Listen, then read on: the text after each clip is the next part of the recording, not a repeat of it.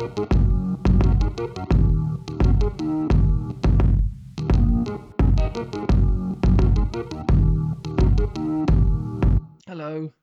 and welcome back to the Behind the Music Business podcast with me, Danny Champion.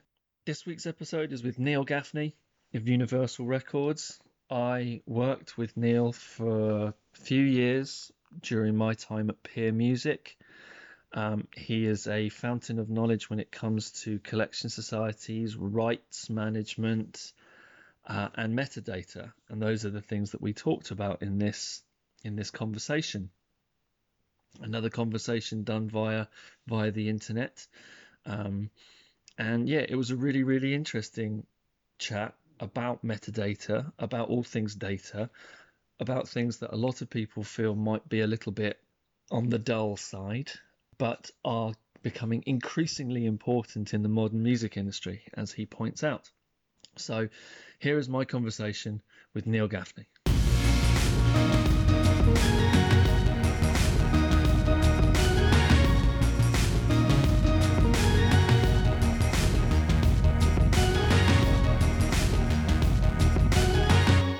Drew you here back in the 80s?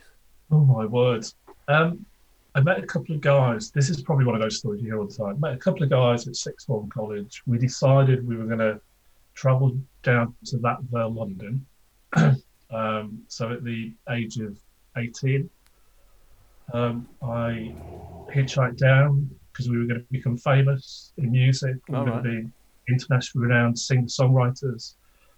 And I saw an advert in the Evening Standard for the most exciting role ever as a royalty auditor. But it said EMI. Right. And we all know who EMI was. Mm-hmm. I applied, got the job, and 30 years later, I'm still going, why music? It's why music is because you are a musician of sorts. You play an instrument. So I'm a really bad keyboard player. So I played keyboards like this in the 1980s. Beep bop, beep bop, beep bop.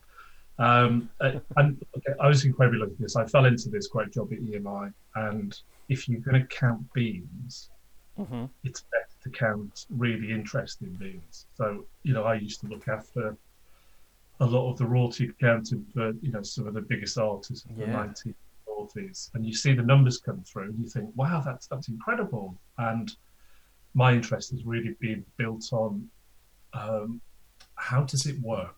Right. So I've never been at the sexy end of the industry. Mine has always been, Mick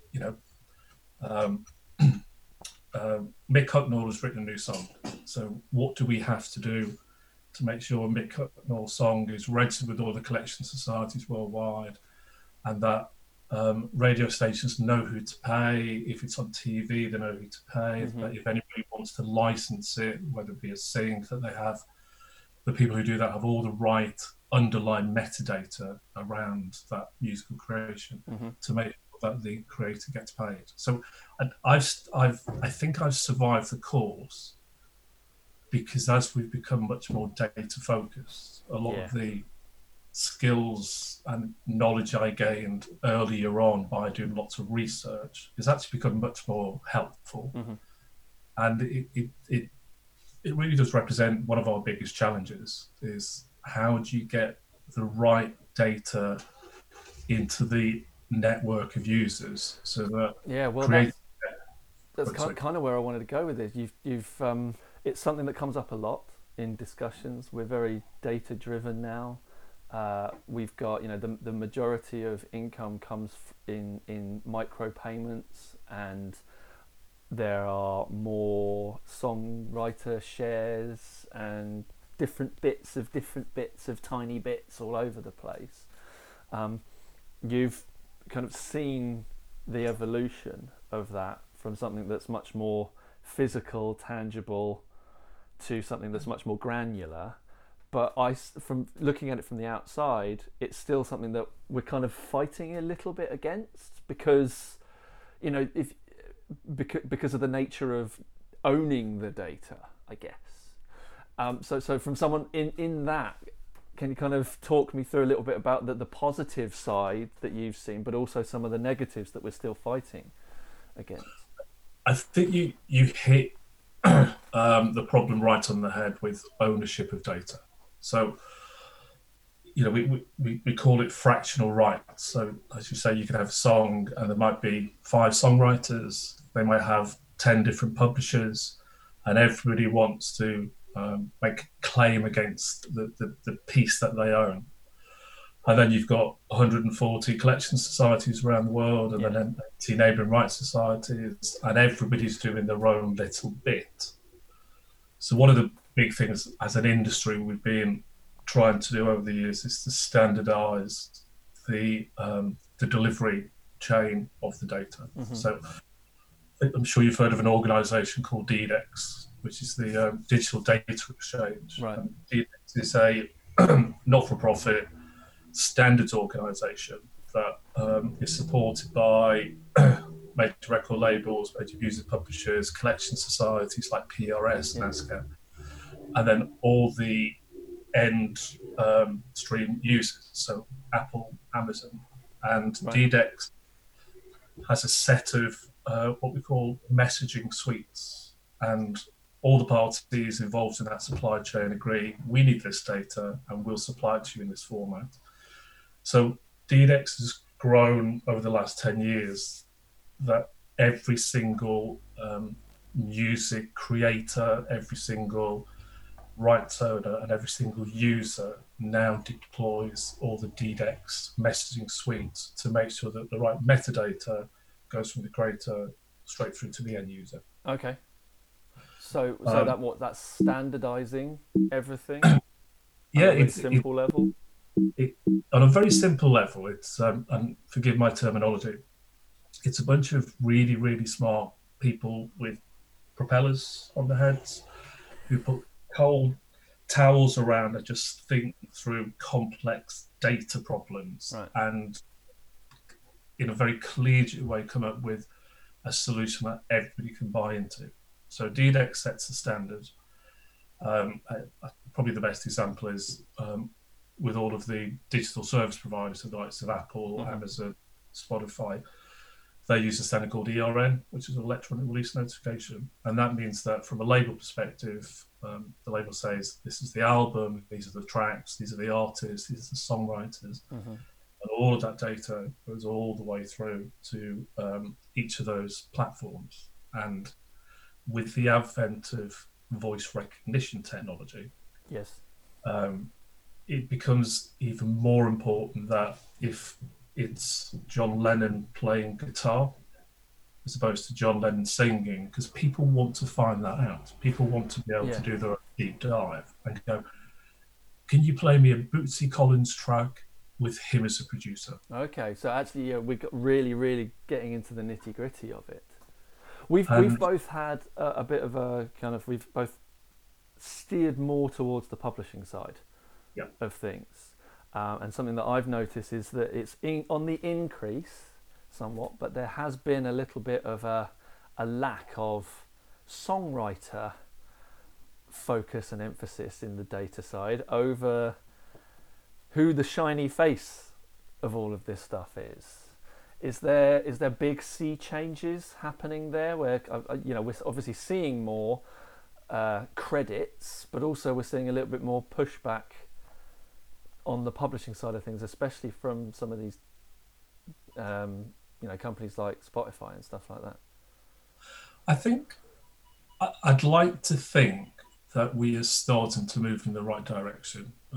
I don't know whether you remember, there was an initiative led by the European Union back in 2008 to create a global repertoire database. Yes. That worked really well. And that would have meant for the first time any music user would have been able to say, show me, I can't get you out of my head, but I can't even know, oh, these people wrote it. That's fascinating. And for lots of reasons, and it's probably 15 podcasts worth of political intrigue in there, it didn't work out. But what it did is it sowed the seed right across the industry that there is real value in creator credits. So you'll have seen in the US with the new mechanical licensing collective, it's very, very much designed to be a one-stop shop for all of the digital service providers. So they can say, this is all of the stuff I've played. Now, can you make sure the right people get paid? And the better we make that core songwriter composer data, again, it's the sort of thing that will help influence the end user. So when I want to listen to Hans Zimmer play guitar, then it will allow me to do it because we've been able to say right at the start of the chain, Hans Zimmer is a composer, Hans Zimmer also is the guitarist, and he's the producer, and pass that information through. So on the publishing side, because of the complexity and because it's fragmented, because it's bound by lots of national music rights societies, trying to get everybody to understand that standardized metadata is an enabler. It is not a threat. It doesn't give anybody more right to do something individually. It just means when somebody licenses a piece of music, the creators get the right credits and hopefully get paid for it. So it's coming along slowly, but we are definitely, when the GRD failed in 2014, it felt like we would never have that conversation again. We're now having that conversation on a daily basis.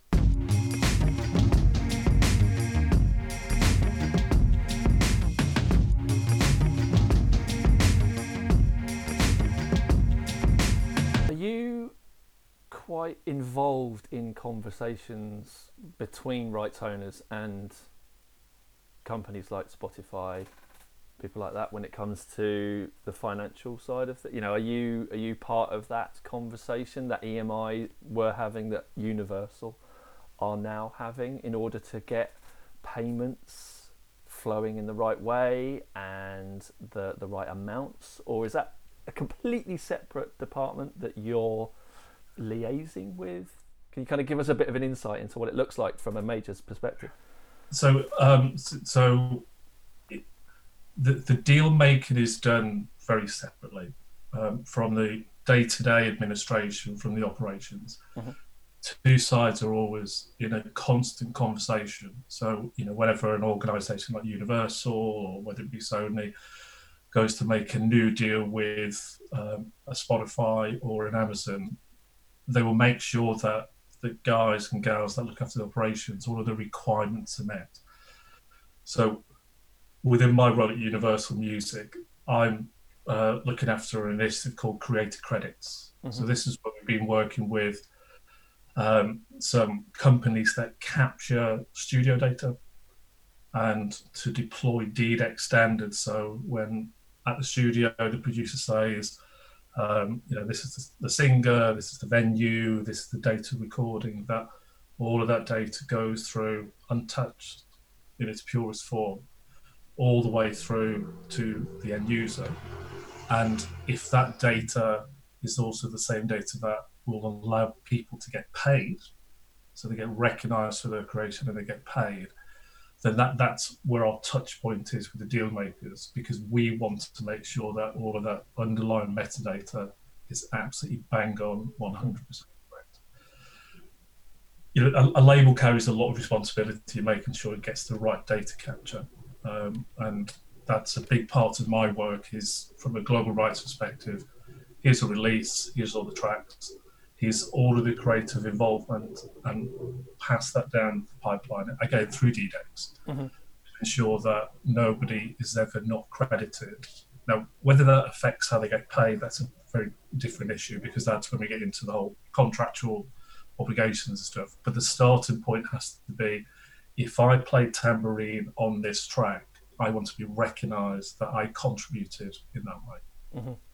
So that's been a huge push in the industry.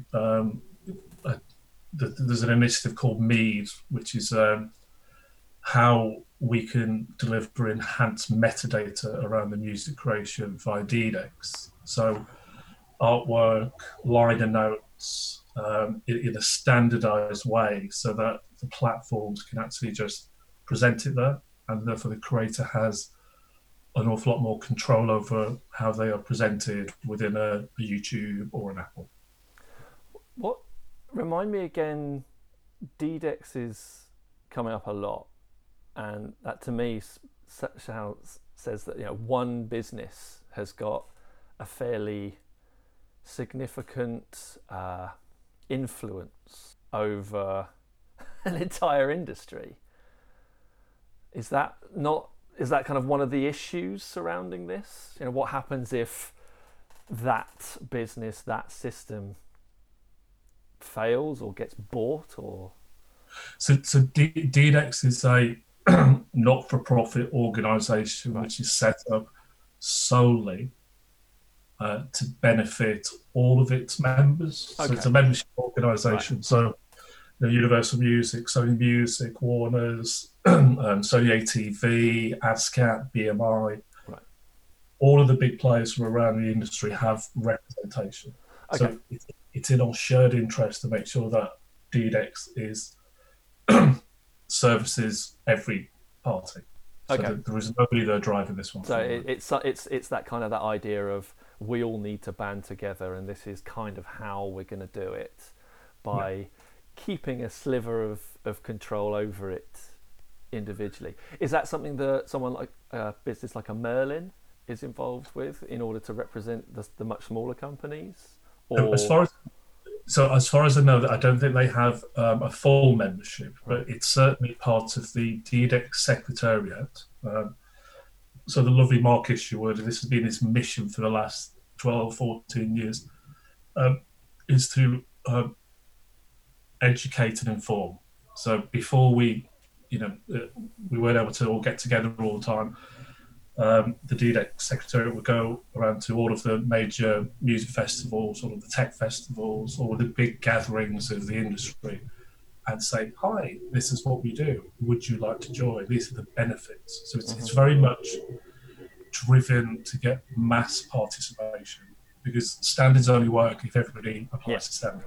And there's an awful lot of businesses that are teeny tiny, they are not the big galumphing Universal or Sony Records. They might need to come in via more of a collective, or at least have the opportunity to come in on their own terms. Because I'm still seeing a lot of discrepancies when it comes to credits and things like that on these platforms. I think look, one of the challenges when you surface a set of information that's never been really publicly available is that you run the risk that it's wrong. And that for many years, and it was certainly one of the key factors why the GRD didn't succeed, is because there were lots of people in the industry who were terrified that they would surface bad data and then they would be held responsible. Okay. Whereas I tend to come a very different view, which is you have to surface the data in order to help fix the data. So hence why we as an industry, we're very keen to promote this Creator Credits initiative, because it's essentially going, you the songwriter, you the artist, you're in the studio together, so we're going to help you with some tools that will plug into your DAW. So that will plug into Logic, that will say, do you want to put this detail in? So you can put songwriter credits, you can put recording details, who played what, and then that data is stored and then it's passed down the supply chain. So we're trying to find mechanisms where we can help. It used to be called the bedroom producer, but actually the vast majority of stuff we listen to starts in somebody's home or in somebody's garage. So we're trying to create some initiatives that we can go, guys, this is really, really important, so that they take responsibility themselves. So what would you say? I mean, I work with a lot of I hate the phrase up and coming bedroom producers, DIY artists, young bands, young producers, etc., etc. What should they be paying attention to? And if they're using these label service companies out there, what should they be really holding them to task on? and who should they be working with in your professional opinion? So look, all the DIY distribution platforms are great. They all have very different quality control criteria for how a user will submit data. Uh-huh.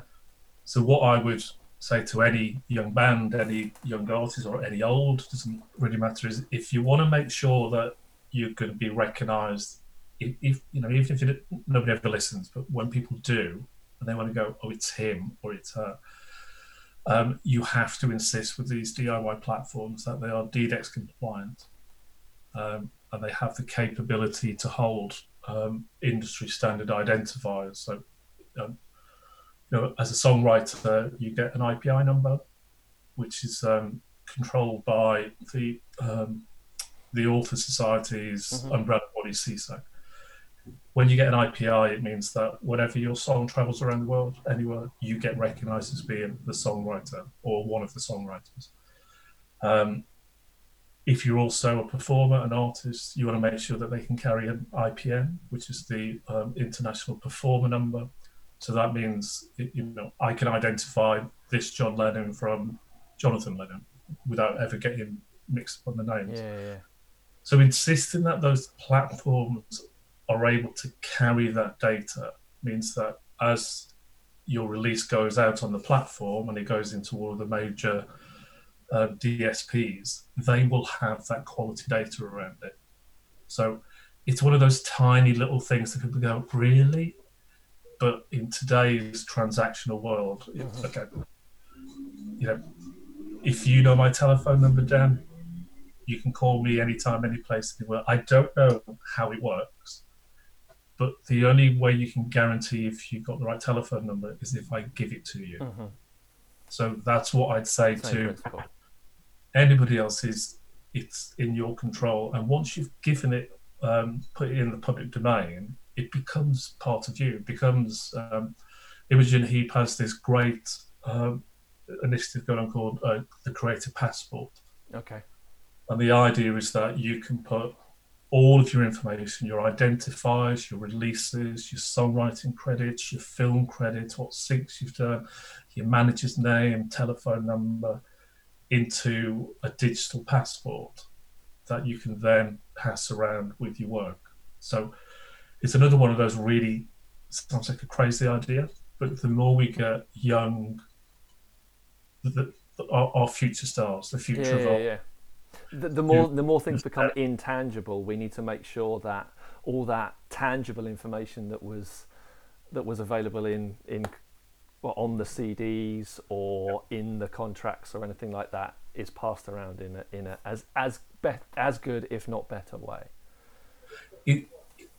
It's absolutely key. I've done a couple of talks over the last couple of years, with lots of young musicians, just to try and get this through to go, I know it's really boring, but you only have to do it once. And a lot of these new studio creator credit services that are popping up, so you've got Session, you've got Sound Credit, you've got Jackster, you've got Viva Sound. So there are a bunch of organisations that we work very closely with. They're trying to make it easy. Like, going to go, you're cool, you're young, you've got a guitar, now just spend 30 seconds and type in your name and we'll give you a number and we're done. Yeah. So once you have it, that's yours forever. Yeah. And once you have it, as long as it gets applied to your creative work, you'll be recognised for what you've done. And again, the holy grail I think for all of us is music curation. I use an Alexa at home. I know there are other services available. And the frustration is you can say, Alexa, play me, and Alexa will go, I can't find that. Play me, I can't find that. And it's because all of the data that's available is completely unstructured. So there's a massive piece of work going on, again, through the DDEX community to codify everything. So that when you say, play me Bootsy Collins on drums, it can instantly go, I can identify that. Right. Here's Bootsy Collins, here's his role, and here's a track. That, for anybody, has to be the holy grail, and especially for more niche music, because it's difficult to find sometimes. I don't know how you think, but I tend to, when I'm listening to music, I think, oh, I haven't heard that for a long time. Oh, didn't somebody do something with this producer? So it's that innovative way, and that really is about how we codify and standardize the data. Yeah. Has to start with those smart people who create music.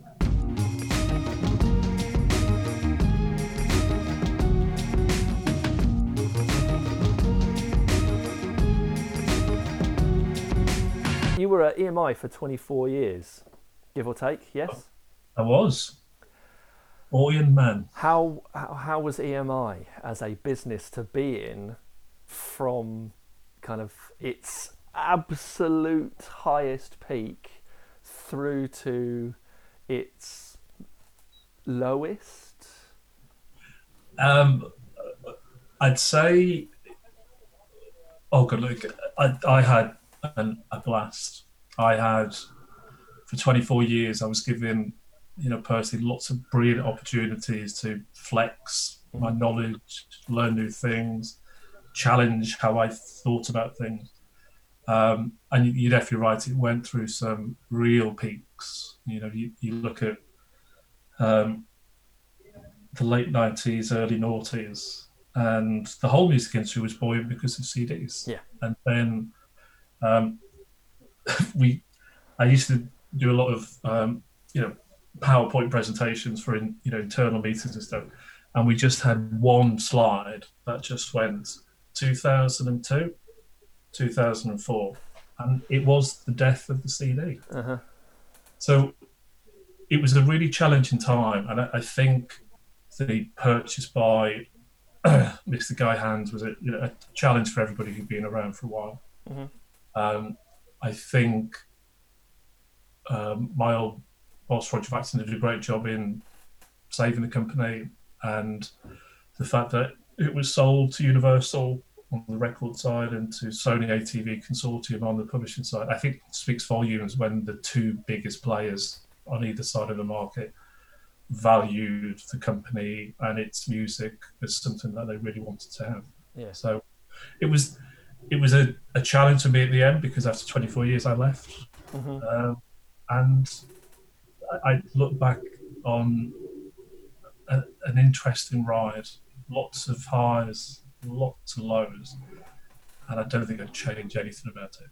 Do you think major companies, major record labels especially, obviously all companies change over time, they evolve as culture evolves, but what's the difference between a major label in 2020, ignoring the fact that we're all working from home, and the majors when there was 4 or 5 of them still? Do you think that there's a significant difference?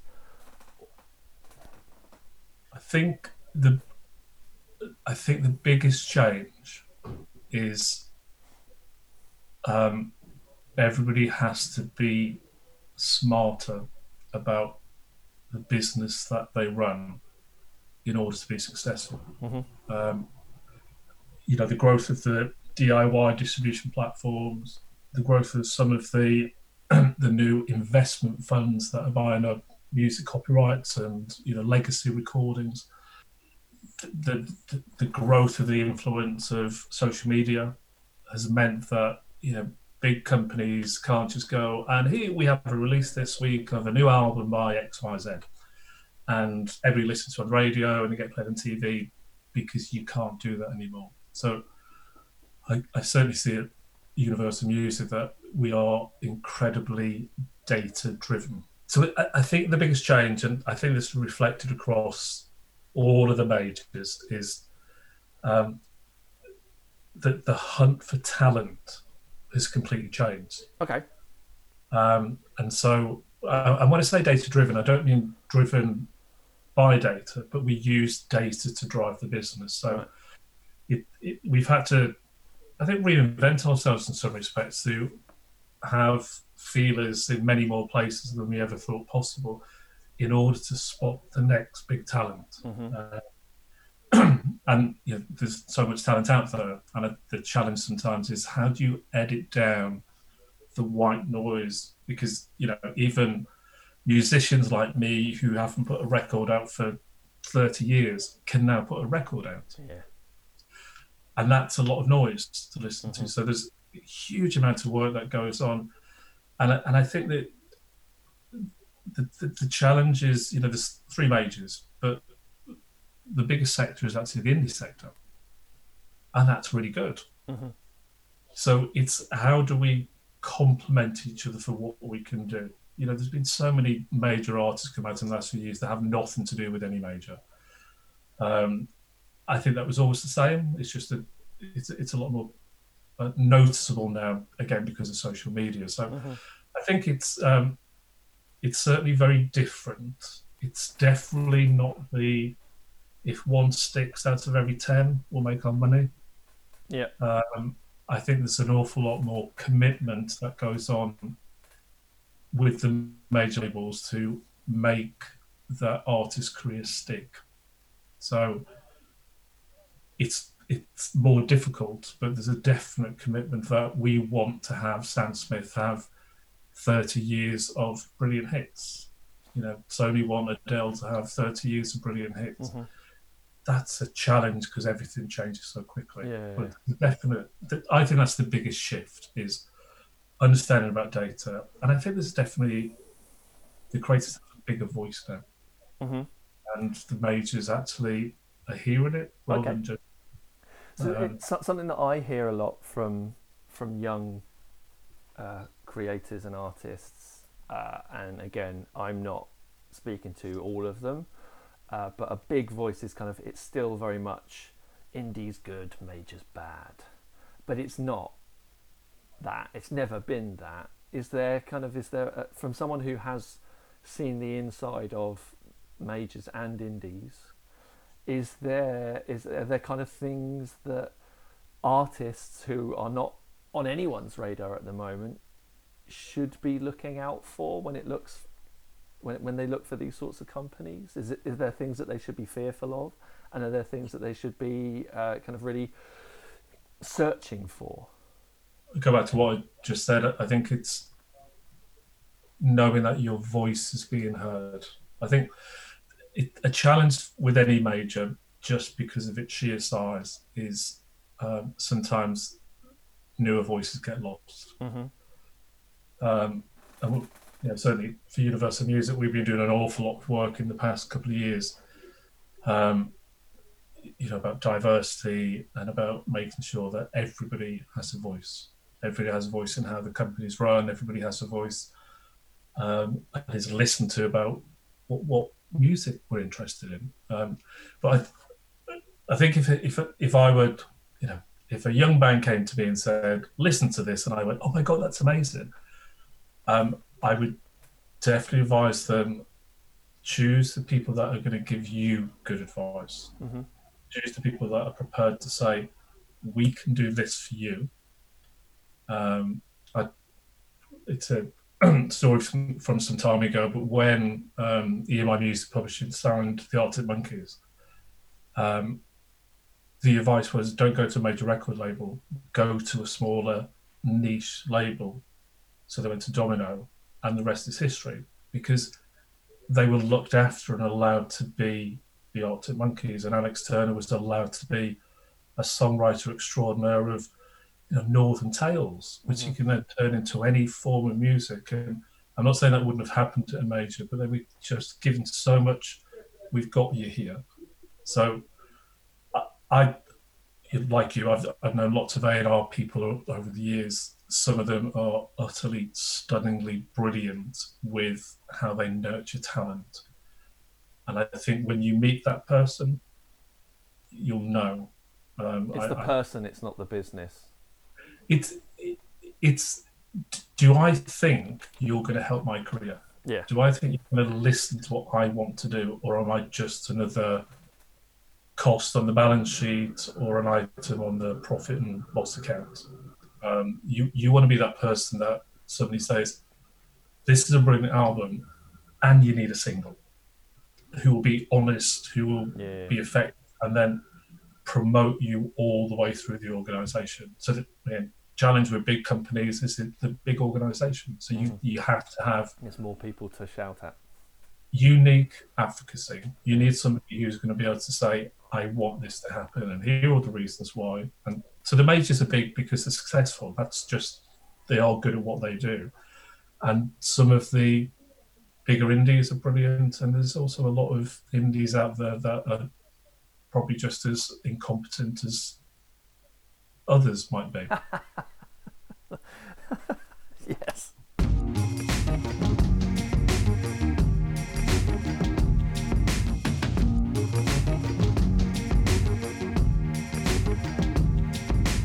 Something that I try and instill that is kind of saying that it's not, this whole sector is better for your career and this isn't. It's much more smaller margins and smaller things that you need to be looking out for, and it's the people at the end of the day, and it's someone who wants to work with you. And if someone's trying to change you, because that's what a lot of songwriters are terrified of. Yeah. You go, I don't want to sign to a publishing company because they're going to tell me how to write a song. Then that's the wrong publishing company that you've gone to. If you've signed away your songs to someone who's then changing them, they didn't want you, they didn't want your songs. Yeah. But you remember your days in sync. There are loads of brilliant sync agents out there. And what tends to happen is, as a songwriter or an artist, you're offered a deal that goes, give me everything. And I use this phrase over the last few years, which is about the portability of your rights. You want your portfolio to be able to say, do you know what, you're going to be brilliant for me as a music publisher, but I think this sync agent is going to get me more syncs because they understand what I'm writing. And I think, people who see the industry need to understand that that's their choice. You don't have to sign everything to one organisation. You can sign this to this, this to this, as long as you have the time and the invention to be on top of it. Do you think that's something that's gonna take on, that's going to be more interesting to more artists, more and more? You're going to kind of go, right, I'm going to go to this publisher because I think they can collect my money in the best way. I'm going to go to this creative agent because I think they can hook me up with the right songwriters and the right artists in the right way. And it's more about individuals from all over the place rather than going, right, Universal, have everything that I've got. Is that something that's got to be something that especially the majors don't want, surely? Or are they they understand that, which means that they want to be able to offer bits and pieces to more people? One of the major initiatives we ran before EMI Records was sold is we developed a 360 management plan, and the idea was always the mantra is, it's our job to make you a successful career. It's our job to help you make the best of your career, wherever in your career that is. Right. And so we, in effect, we had a dashboard, and you could come and say, I want music publishing 101. I don't want anybody using syncs, so I'm not going to do the syncs, and I want you to do digital distribution for me. So all of those key elements, we wanted to offer a 360 service, right, where we felt we could add value to the creator. It was never about, let's just take everything in, because you've been around as long as me. When it goes badly wrong, it goes badly wrong. Yeah. And it might just be on a teeny tiny thing, but you destroy the trust on your inability to get me any creative syncs. And that means they ignore that you've been brilliant in getting you kind of sessions with different songwriters, and they've got you some tracks on a leading artist's album. It just takes one little thing. So I think there is a recognition at all the majors that play to our strengths. Be good at everything, but the idea is that you help the artist. Do you want to have a sync-driven deal? Yes. This is what we can do for you. And there may be other organisations that are better at doing it. So it's that 360 idea isn't we're going to take everything 360. It's that we're going to offer everything 360, and you can pick and choose the bits and pieces out of that you think we are best suited to do for you. A lot of, you think about all the good creative agencies, they exist because they're really, really good. And if a creative agency wants to work directly with you because you have a certain niche of music that is something that they can pitch successfully, then certainly from my perspective, I would never want to stand in your way. But you would also want to make sure that you offer the right advice so that if they do a direct deal, they get the best deal they possibly can. So I think, you think about Taylor Swift, she signed a deal last year, and it's given her a level of control, of confidence, but she still goes Universal, which I think is testament to the value add that a big organisation can bring. And there are others who have gone with different types of record labels, but I think that's testament to we offer value, and there's a recognition that, and you're the artist, you're the rights holder, it's yours. Well, Universal must be doing something right with Taylor Swift, because she's not only moved everything over to the record side, she's also moved everything over to she's working with the publishing side as well, which is not always something that artists are told that they should be doing, kind of giving everything to one person. But I guess if you're Taylor Swift, working with you comes with an element of control. I tell you what I think has changed, Dan. I absolutely understand that you never want to put all your eggs in one basket, because it's like, whoa, how's this going to work? Yeah.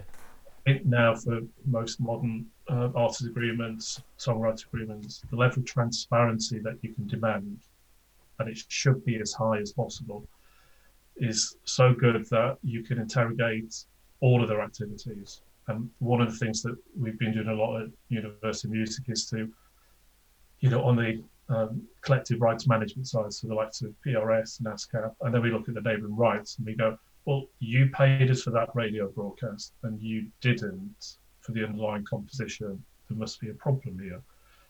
That's a real value add to anybody who's got significant radio and TV usage, is that you can start to tie the two sides in and in effect do regular desktop audits and make sure that they get paid every dollar, cent and dime. So that's a shift. That's a shift, and that's more about open, transparent partnership. So publishers and record labels used to be like this. We might have the same name, but we don't talk to each other. And now, certainly from an operations perspective, there's a lot of conversations going about how we help each other, help the creatives that we represent.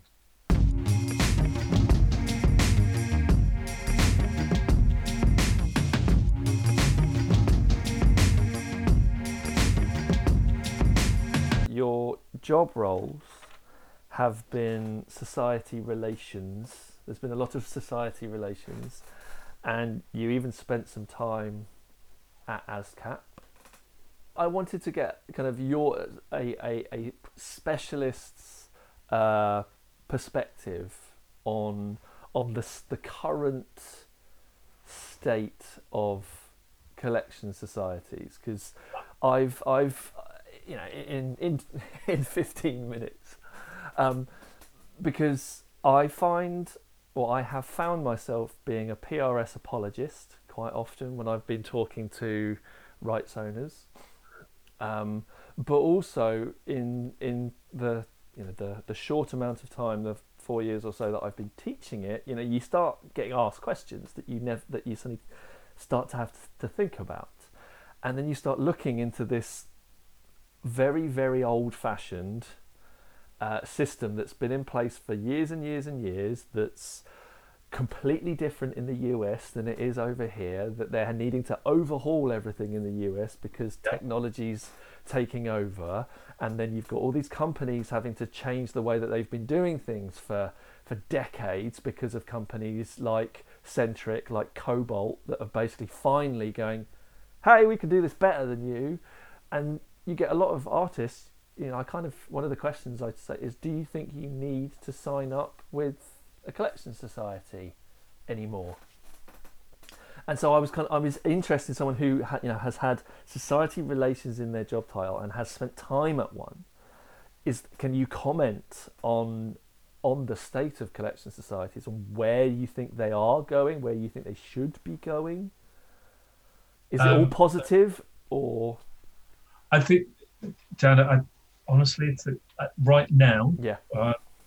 It's a mixed bag because we've got the challenge of the closure of. There's been no live music for 3 months. There's been no music played in any venue for 3 months. Yes. Globally, so all of the collection societies, whether it be author societies or performer societies, have got the same challenges. They've lost the majority of their money. a third of half of the revenue. Yeah. So it's a huge challenge for them. When I started the society relations program at EMI back in 2008, we very much wanted to go from the relationship between publishing societies with the publishing company. They bang on the table. You're awful, you're rubbish, you're wasting my money, and they'd leave, and the society would feign terror, and I put the file back in the drawer marked this time next year, because the publishers never did anything to follow up. So we came up with a relationship based upon fact, and a relationship based on continuous engagement. So rather than say, gotcha, we'd say to societies, we've been taking a look at this and it doesn't look right. How can we work together to fix it?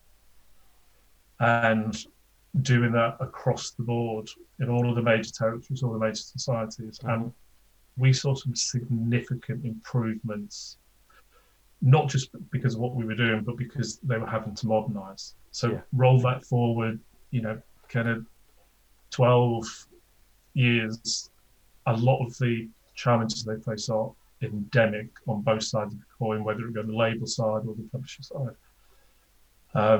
They've got a huge risk, they're a big chunk of the revenue, and what our call has been to them is, this is the time when you need to plan ahead. This is the time when you need to course correct and go and sell, license as much music as possible. Music is so valuable, especially for businesses coming back or new businesses.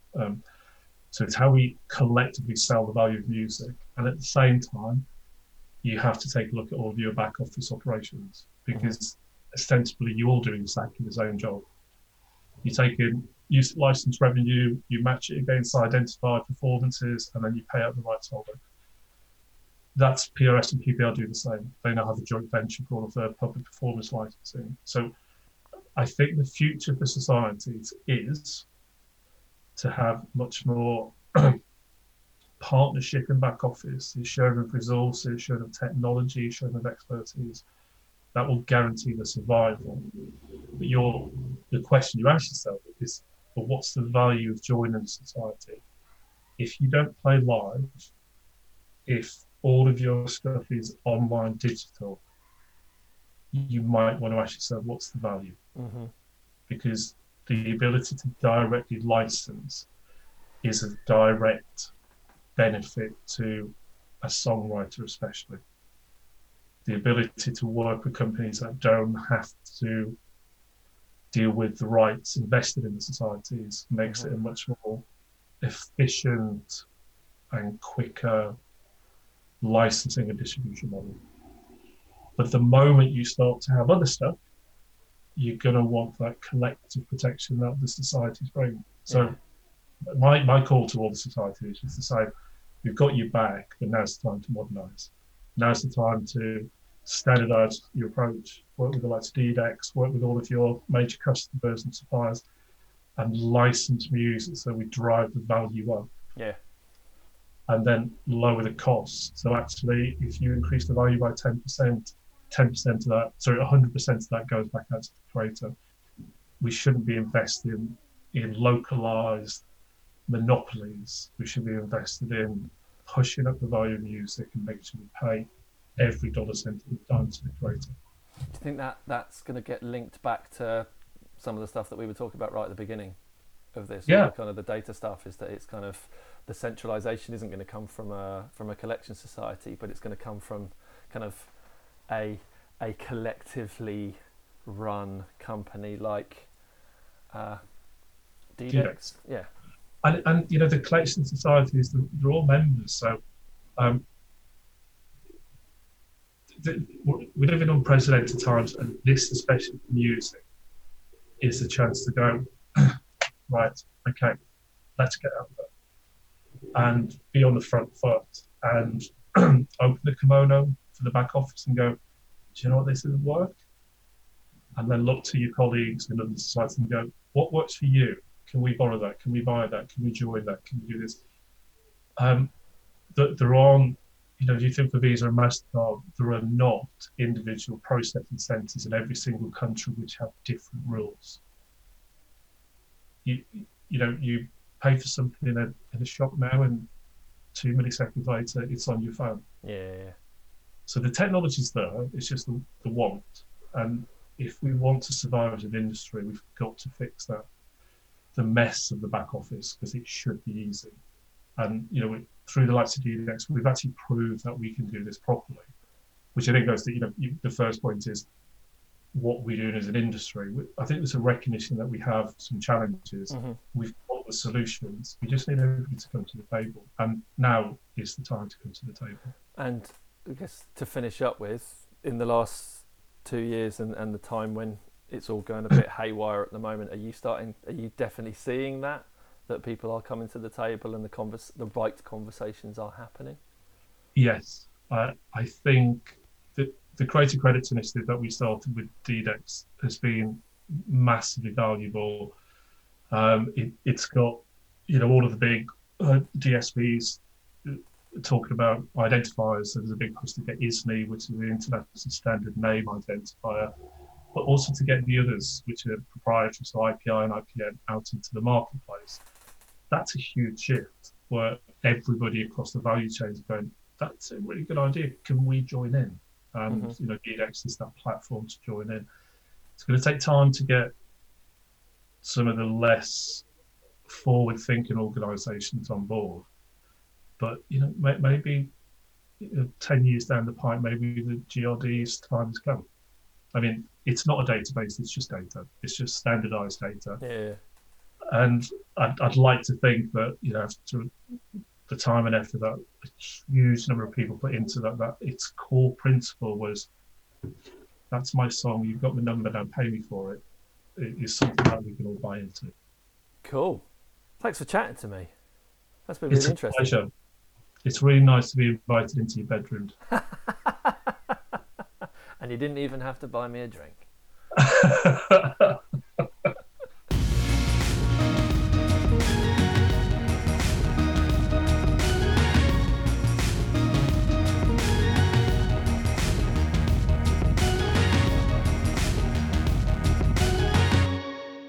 Massive thank you there to Neil for chatting to me. I found all that sort of stuff fascinating, and it is really, really important, as he mentioned in there, for anybody, be it those record label people who want to start record labels, people who want to start publishing companies, artists, etc., to really take this stuff seriously. As he said, the amount of data that is required so that everybody can get paid properly, and so you can be discovered is really, really important. So make sure you check out some of the things that he mentioned. I have put links in the description below. But until next time, thank you very much for listening, and goodbye.